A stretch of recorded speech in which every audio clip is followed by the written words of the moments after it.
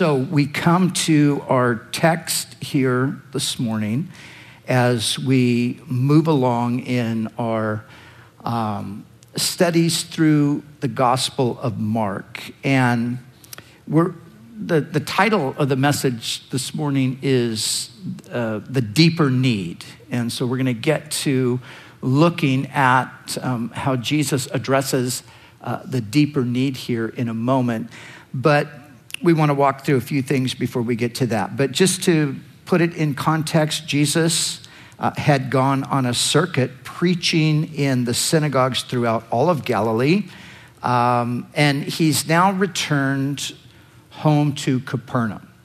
So the things that we just read about here in the verses, these things are happening there in the home, probably the home of Simon Peter, where it was Jesus's home as well when he was there in town. So these things are happening there in the home. Now, Matthew and Luke also record this event.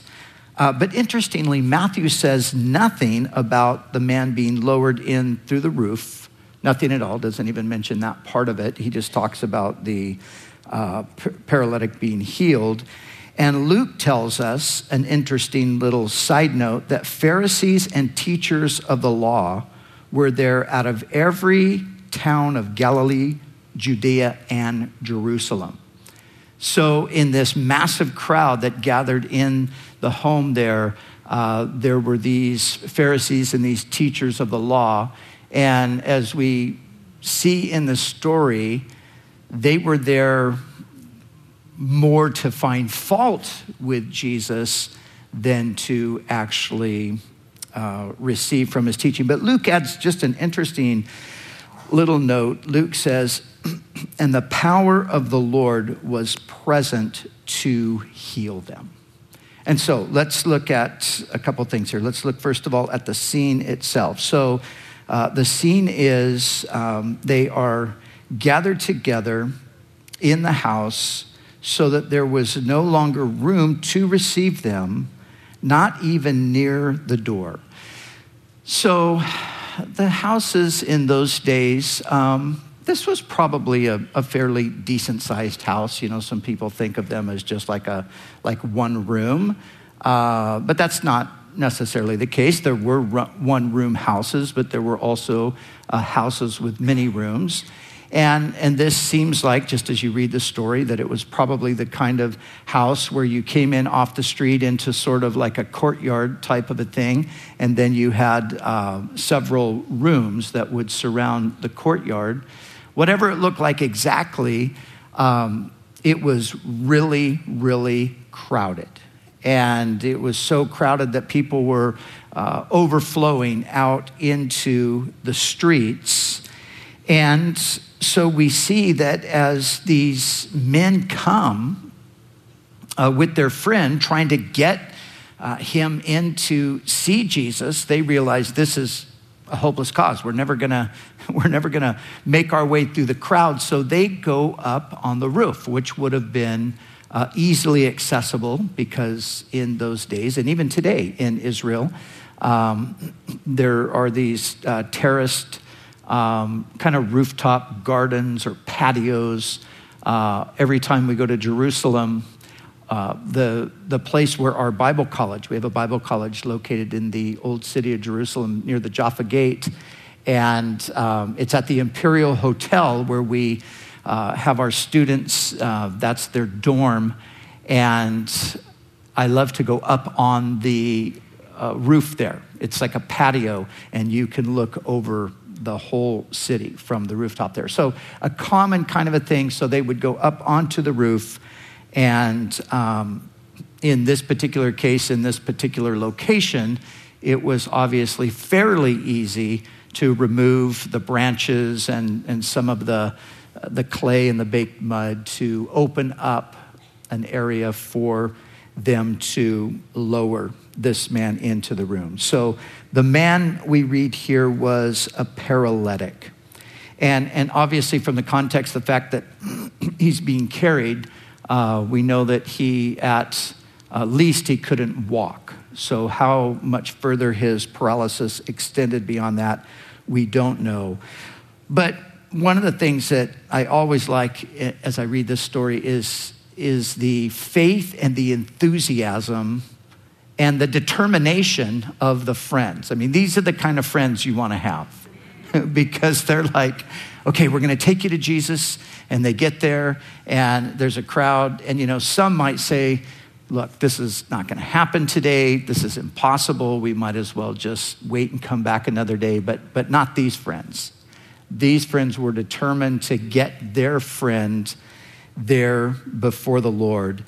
And Mark mentions the fact here that Jesus took note of their faith. Look in verse 5. When Jesus saw their faith. So, just kind of use your imagination for a moment. You're there, you're inside, and you're sitting, listening to the teaching of Jesus, and no doubt you're caught up on every word that he's saying.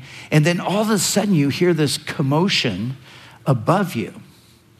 Now, when you're preaching and there starts to be a commotion, you try to ignore it.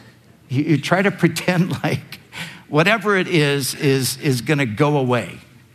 And, sometimes it does. Sometimes it's, in our day, sometimes it's a cell phone ringing, right? Or sometimes, somebody gets up and they're, moving around and trying to, find another seat or whatever. But I've had this experience many times, either preaching myself or listening to somebody. When there's a disturbance, you just sort of hope like, okay, we're going to get through this and then we're going to be able to continue to focus. But this situation would have just kind of gone from bad to worse because, they would have heard, no doubt, the noise of people up on the roof, which to them would have been the ceiling. But then, undoubtedly, as they started to kind of rip up part of the roof, stuff probably started falling down onto the ground. And I wonder if there was even a certain point where everybody just stopped. Jesus had to stop, and they all just looked up and just waited for whatever was going to happen. And then suddenly, a man is being lowered down on a mat by ropes. That would have been absolutely amazing to see that. But apparently, Jesus was impressed by this. This was something that you could almost see Jesus even chuckling a little bit. Just like, wow, amazing. These guys have faith. And so we see that he took note of their faith. And then as we come to now focusing on the action of Jesus, it's clear that Jesus is moved by their faith because he acknowledges their faith. When he saw their faith, it's then that he said to the paralytic, the Lord loves it when we believe that he can and will act on our behalf. How is it that so often, I think we all are guilty of this. I think when we come to God with things, we so often come feeling like we're burdening him or feeling like, he's probably not going to answer our request. Why do we do that? But I think it's a fairly common way that we approach the Lord. But of course, that's the opposite of the way the Bible tells us that we should approach the Lord. When Jesus invites us to come, the Lord invites us to come. He wants us to come by faith.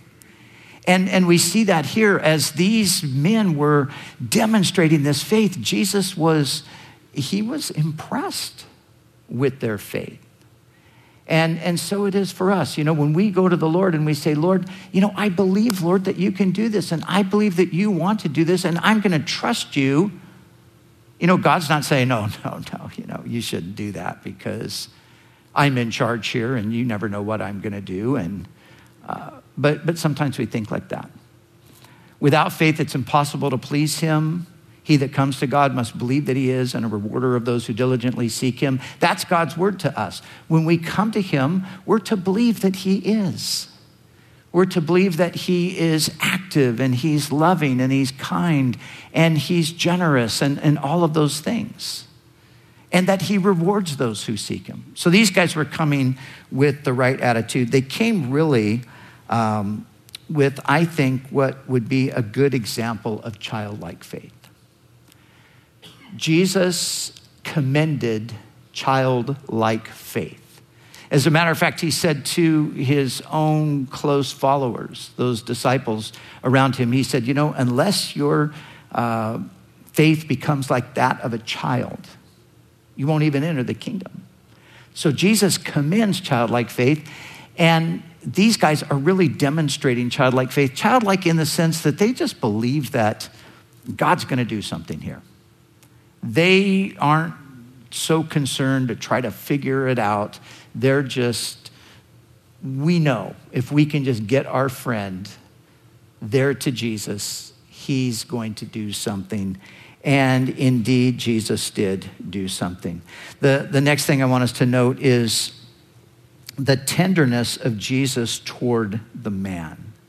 And so when he saw their faith, he said to the paralytic, "Son, your sins are forgiven you." The word son is actually, in the Greek, the word child rather than son. So Jesus says, child. And Matthew tells us that Jesus actually said something else that Mark doesn't record. Jesus said, "Be of good cheer." I like the way the NLT renders it. It says, "Be encouraged, my child." That's what Jesus said to him. Now you got to just wonder for a moment what the paralytic himself thought about all of this. Now it says when Jesus saw their faith, like we already pointed out, was he included in the there? Was it the faith of the 4 men, or was it the faith of all 5 of them? Did the paralytic himself say, "Hey, why don't we go up on the roof and you guys can lower me down?" Or did the paralytic, he was just sort of at the mercy of these guys? We don't really know exactly what the case was, but we see the tenderness of Jesus toward him. And notice the thing that Jesus says. He says to him, "Son," or child, "your sins are forgiven you." Now, here's a question. Why would Jesus say this? Because obviously, in one sense, that was not why the man was brought there, to have his sins forgiven. He was brought there because he was paralyzed, and they believed that Jesus could heal him. But Jesus says, the very first thing he says, "Be of good cheer. Your sins are forgiven." So why would Jesus say this? Well, perhaps the man was possessed of a terrible fear born of Jewish belief that his sins might prevent his healing. You see, that was a teaching among the Jews at the time, that your sin would actually prevent you from getting any kind of help from God, any kind of blessing from God, and in this case, any kind of a healing.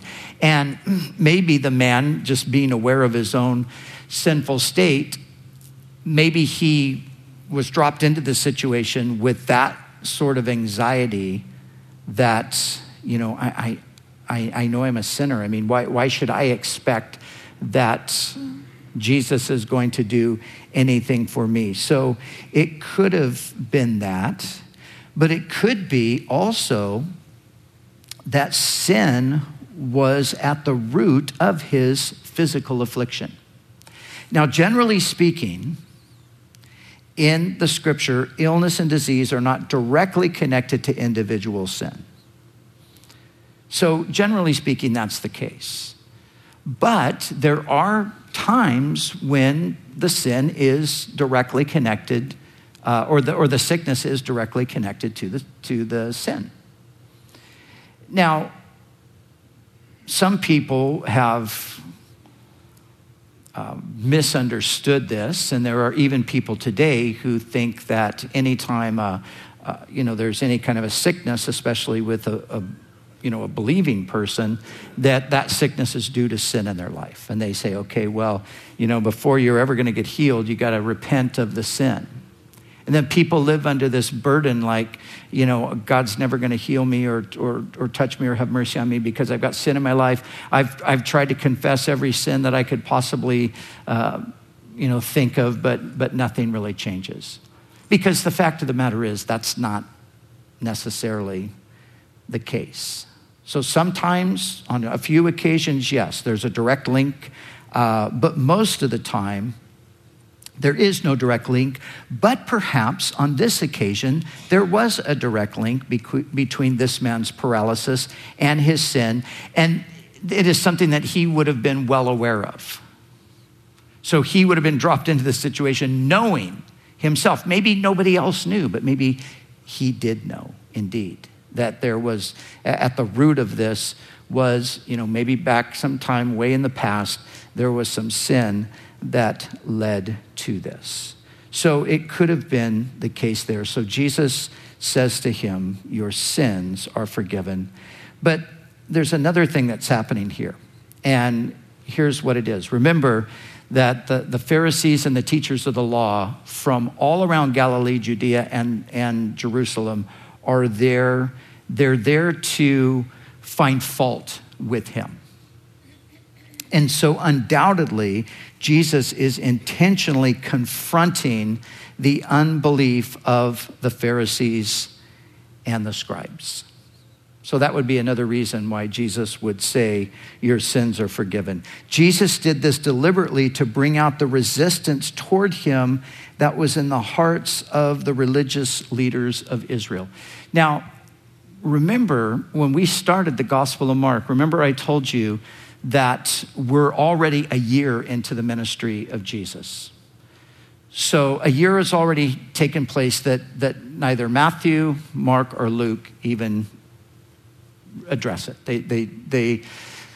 They pick up the ministry with the Galilean ministry of Jesus. But Jesus had a ministry that was predominantly in Judea for a year earlier. And as I pointed out, John chapter 1 through 5, that's the record of the events that happened prior to this. So the reason why these religious leaders would have come from Judea and Jerusalem is because they had already had a confrontation with Jesus in Jerusalem. And it was there that Jesus had healed that lame man, and it was there that they had accused him of violating the Sabbath and those things. So this group that's there that day, they're there on a mission to entrap Jesus.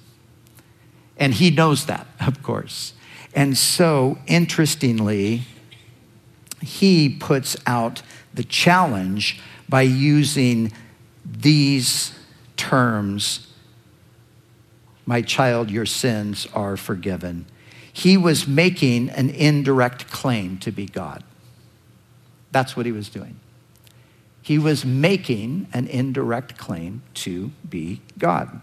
Now, they, of course, were right about one thing. As we go on, it says, and some of the scribes, verse 6, were sitting there and reasoning in their hearts, why does this man speak blasphemies like this?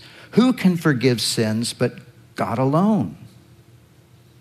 So they were right about that. They were right that only God could forgive sin. They were wrong about the identity of the Messiah. That's what they were wrong about. And so the Messiah, or as Jesus prefers, the Son of Man, he tells them that the Son of Man has power on earth to forgive sins. Verse 8, but immediately when Jesus perceived in his spirit that they reasoned thus within themselves, he said to them, "Why do you reason about these things in your heart? Which is easier to say to the paralytic, 'Your sins are forgiven you,' or to say, 'Arise, take up your bed and walk'? But that you may know that the Son of Man has power on earth to forgive sin," he said to the paralytic, "I say to you, arise, take up your bed, and go to your house." And immediately he rose up, took up the bed, and went out in the presence of them all, so that they were all amazed and glorified God, saying, "We have never seen anything like this." So this is a contest that's happening here between Jesus and these religious leaders. And he's just thrown the knockout punch by basically just pronouncing this man healed, but by doing so through the forgiveness of his sins. Now, we need to understand that forgiving sin is the right of God alone. Only God can forgive sin, because all sin is ultimately against God. As King David said in his own confession, and recorded in Psalm 51, he cried out, he said, "Against you and you only have I sinned and done this great evil in your sight." And David said this in response to his own sin against Bathsheba and Uriah. But David takes it beyond them. Of course, it affected them. But David says, "Against you and you only have I sinned." And that is true. Sin is ultimately against God. Now, even though the priests during the Old Testament period, and we under the New Testament relationship, can declare someone's sin forgiven, we can't actually forgive their sin. So under the Old Testament system, the worshiper came and offered the prescribed sacrifices, and when everything was said and done, the priest could assure them that your sins are covered. And so likewise, remember when Jesus would ultimately, or eventually, send out his disciples into the world with the gospel, he says, "Whosever sins you forgive, they are forgiven. Whosever sins you retain, they are retained." But it's not giving us the power to forgive sin. It's giving us the ability to declare a person forgiven based upon their response to the gospel.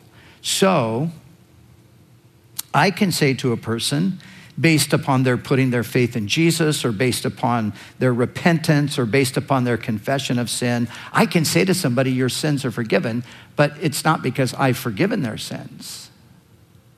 You know, when I was growing up as a Roman Catholic, we would go to the confessional, and we would go in and kneel down before the priest who was on the other side of the wall there. It was a terrifying experience, actually. And you'd have to think of everything that you could remember having done wrong, and you had to tell that to the priest.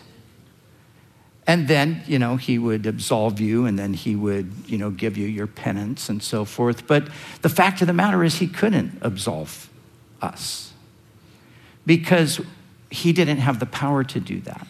None of us have the power to do that. Again, we can pronounce a person forgiven, but we do not do the forgiving in regard to the sin itself. Now, I can forgive a person for the sins they commit against me, but that doesn't necessarily mean they are forgiven by God. One must directly confess to God. You see, if somebody sins against me and they come and say, "Brian, I'm really sorry, this is what I did, and I ask you to forgive me," of course I can forgive them, and I should forgive them if they're sincere. I'm called to forgive them. But that doesn't mean that God's forgiven them, because just because they're admitting that they did something wrong to me, they're not necessarily simultaneously acknowledging that I sinned against God. Now, if they are doing that, then of course God knows that and he's forgiving them as well. But the point is, God is the one who forgives sin. And they understood that. And of course, Jesus understood that as well. And that's why this is his indirect claim to being God. Your sins are forgiven you. That's what he said. And the Son of Man has power on earth to forgive sin. Now, he asked them this question in response to their being critical. He says, which is easier, to say your sins are forgiven or to say rise up and walk? So which is easier? Well, it depends on how you're looking at it. If you're looking at it from the merely human side of things, it's obviously easier to say your sins are forgiven because, you could argue that that's happened without necessarily having any physical evidence for it. So from the human side, that seems like it would be easier to say that. If you say rise up and walk, then something's got to happen in order to prove that you have authority. The person has to rise up and walk. But Jesus says, of course, he says, but that you may know that the Son of Man has power on earth to forgive sins, I say to you, rise up and walk. But if you look at it from the other side, if you look at it from the heavenly side, saying your sins are forgiven, if you're not God, is impossible. Because as we've already said, God alone can forgive sin. And I love what one writer said. He said, Jesus is also saying, my friends, it is going to be infinitely harder to effect the forgiveness of sins than you can imagine. I'm not just a miracle worker, I'm the Savior. Any miracle worker can say, take up your bed and walk, but only the Savior of the world can say to a human being, all your sins are forgiven. So it depends on what side of it you come from. If you come from the human side, seems like it'd be easier to say your sins are forgiven. But if you come from the divine side, well, we know that only God can forgive sin. But Jesus, in forgiving sin and restoring him from the paralysis, he gives a convincing proof that he has the authority. So, but there's a deeper lesson here. And this is the one that we want to spend the rest of our time on. The deeper lesson, of course, is that what seemed to be this man's greatest problem was not really his greatest problem. What he perhaps thought, and his friends evidently thought, was his greatest problem was not his greatest problem. He had a deeper problem. And so often, what we think we need most is not what we really need. Because we usually think first and foremost of our physical, emotional, material needs, but our truest need is deeper than that. You see, our truest need is really spiritual. Now, you can imagine and understand that this paralyzed man would have wanted to be healed more than anything else in the world. If you've ever been sick for an extended period of time, you know exactly what this is like. You just long for the days when you actually feel good again. You just hope and just dream of that time when you might perhaps be better, be back to the way you used to be. And it kind of just becomes an all-consuming desire. And so he was probably thinking that if he could just walk again, everything would be great. Life would be wonderful. And it might have been for a while. But once the newness of being able to walk again wore off, he would realize that he was the same person with the same problems, only now he was walking around rather than being carried around. That's is exactly what happens. And not even just only with a sickness, but when we find ourselves in any kind of difficulty or any kind of trouble or trial or however you want to describe it, what is the foremost thing in our mind? So often it's like, I just got to get out of this situation. And we start to think that if I could just get out of this, or if I could just get from this place over to this place, everything would be great. And it is for a moment. It's great. When that relief finally comes, when that deliverance finally comes, you're like, oh man, this is so wonderful. But it doesn't take that long before the newness of all that kind of wears off, and then you're just sort of back there again, like this guy could have been. If it was only like, yeah, take up your bed and walk, we'll see you later. It wouldn't have been very long before he could find other things to be discouraged about, other things to be depressed over. If Jesus had only addressed the surface need, he wouldn't have benefited the man in the long run. And of course, he wouldn't have helped him in light of eternity. And this is how life is until we get down to the real issues. Isn't it true that we think, if I just say got that job, if I could just land that job, or if I could just get that promotion, or if we could just move into that house in that neighborhood, or if I could just get that car instead of this one I have, or, if I could just find the right woman, or if I could just find the right man, or if I could just be with that group of people, or be perfectly fit and healthy, everything would be great. We think like this. This is how we think. We think, then I would be happy. Then I would be fulfilled. Then I would be content. But it's not so.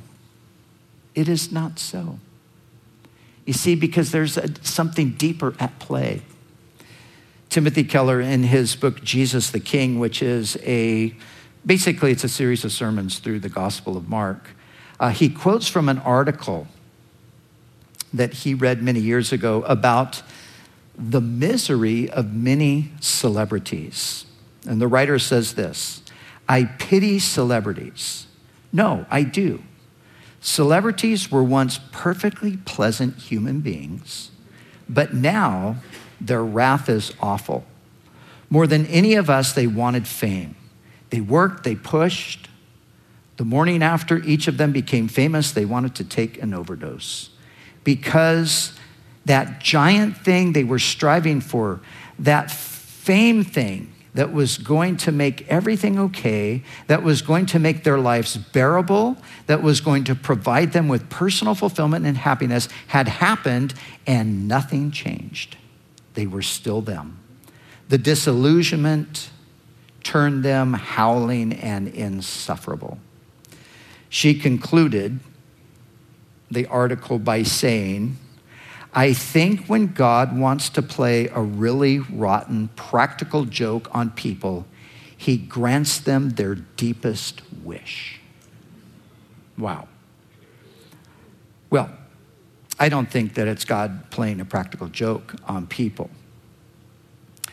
And he doesn't grant us our deepest wish.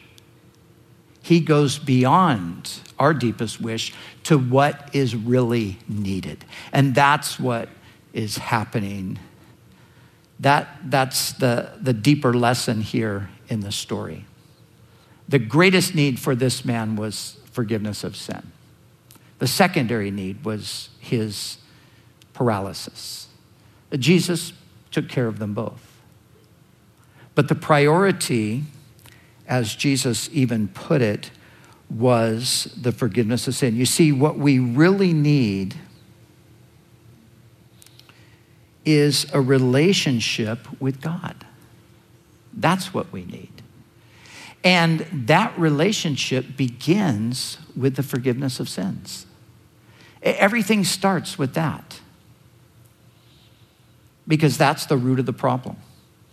The root of our problem is that our sins have separated us from God. Isaiah the prophet expressed this in the 59th chapter, the first verse. He said, "Surely the arm of the Lord is not too short to save, nor his ear too dull to hear, but your iniquities have separated you from God. Your sins have hidden his face from you." See, that's the problem. The problem with the human race is that we're disconnected from our Maker. And not only are we disconnected from him, our sins have actually put us in a state of enmity toward him. So we're in active, hostile rebellion to our Maker. That's what our sins are indicating. We're revolting against his authority. And as a result of that, we're separated from him.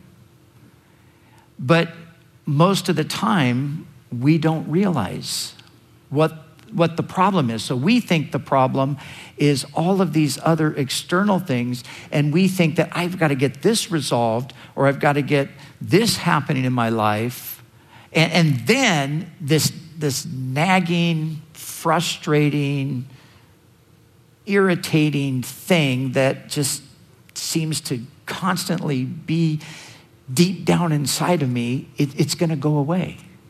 But it doesn't go away. It only can go away when the real issue is dealt with.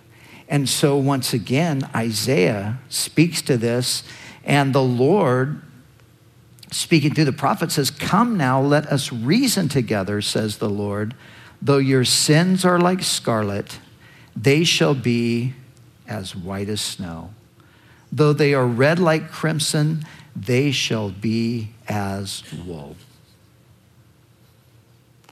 So God diagnosed the problem centuries before Jesus ever came to solve the problem.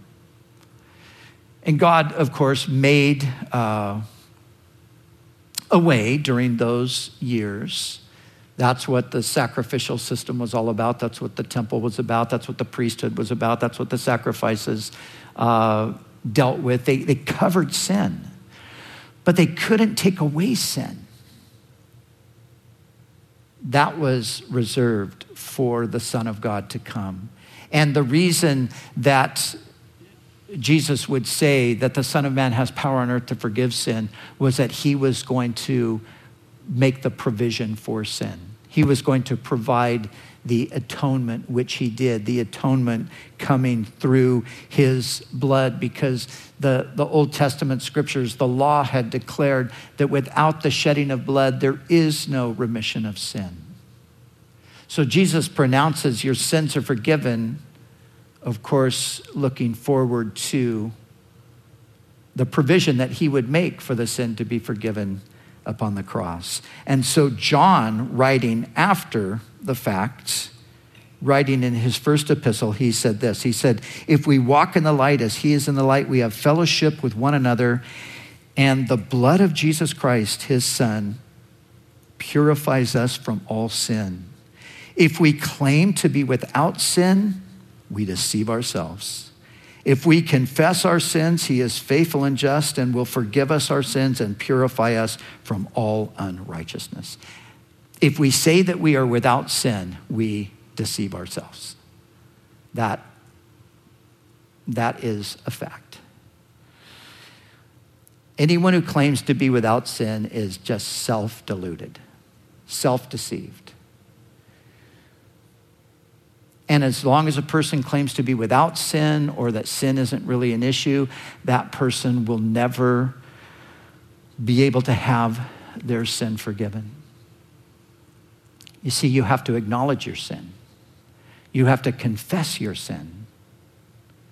And initially, that's just simply, "Lord, I am a sinner." Now, in order to receive the forgiveness that comes through Christ, we receive Christ, but in doing that, we are acknowledging that we are sinners.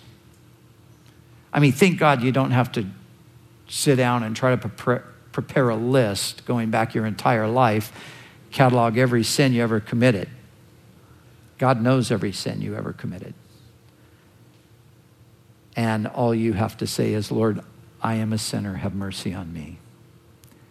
And he does indeed do that, because that is why he came into the world. And I love the words from the hymn by William Cooper. There is a fountain filled with blood, drawn from Emmanuel's veins, and sinners plunged beneath that flood lose all their guilty stains. The Son of Man has power on earth to forgive sin. Have your sins separated you from God? Have you confessed your sin? Even as a child of God, you can find yourself disconnected from your Father. The relationship is there because you're a child. But the fellowship is broken because of unconfessed sin. How do we resolve that? How do we restore the fellowship? That's the desire of God. How do we restore the fellowship? If we confess our sin, he's faithful and just to forgive us. And he will cleanse us from all of that unrighteousness.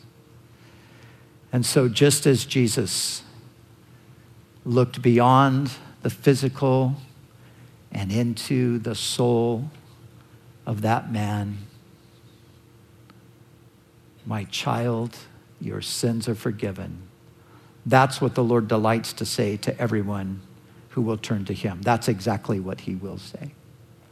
And so whether it's sinning as a child of God that's broken the fellowship that you have and it needs to be restored, or if it's that in your life you've thought that your problems were other than separation from God. You thought that your problems were other than sin.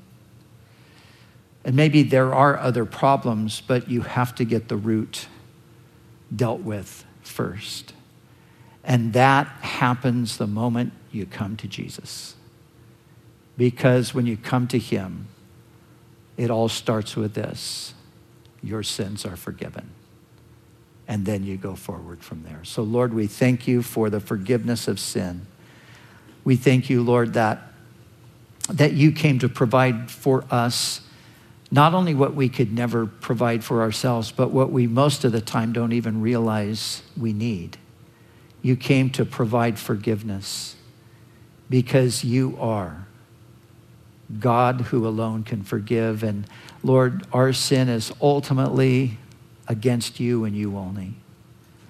And so right here today, Lord, this moment, we receive the forgiveness of sin as we just confess to you, I have sinned. Thank you, Lord, that instant we confess that you forgive. Lord, thank you that the moment that we turn to Jesus and say, Lord, I confess I'm a sinner and I ask you to save me. Lord, that you do that right then, that instant.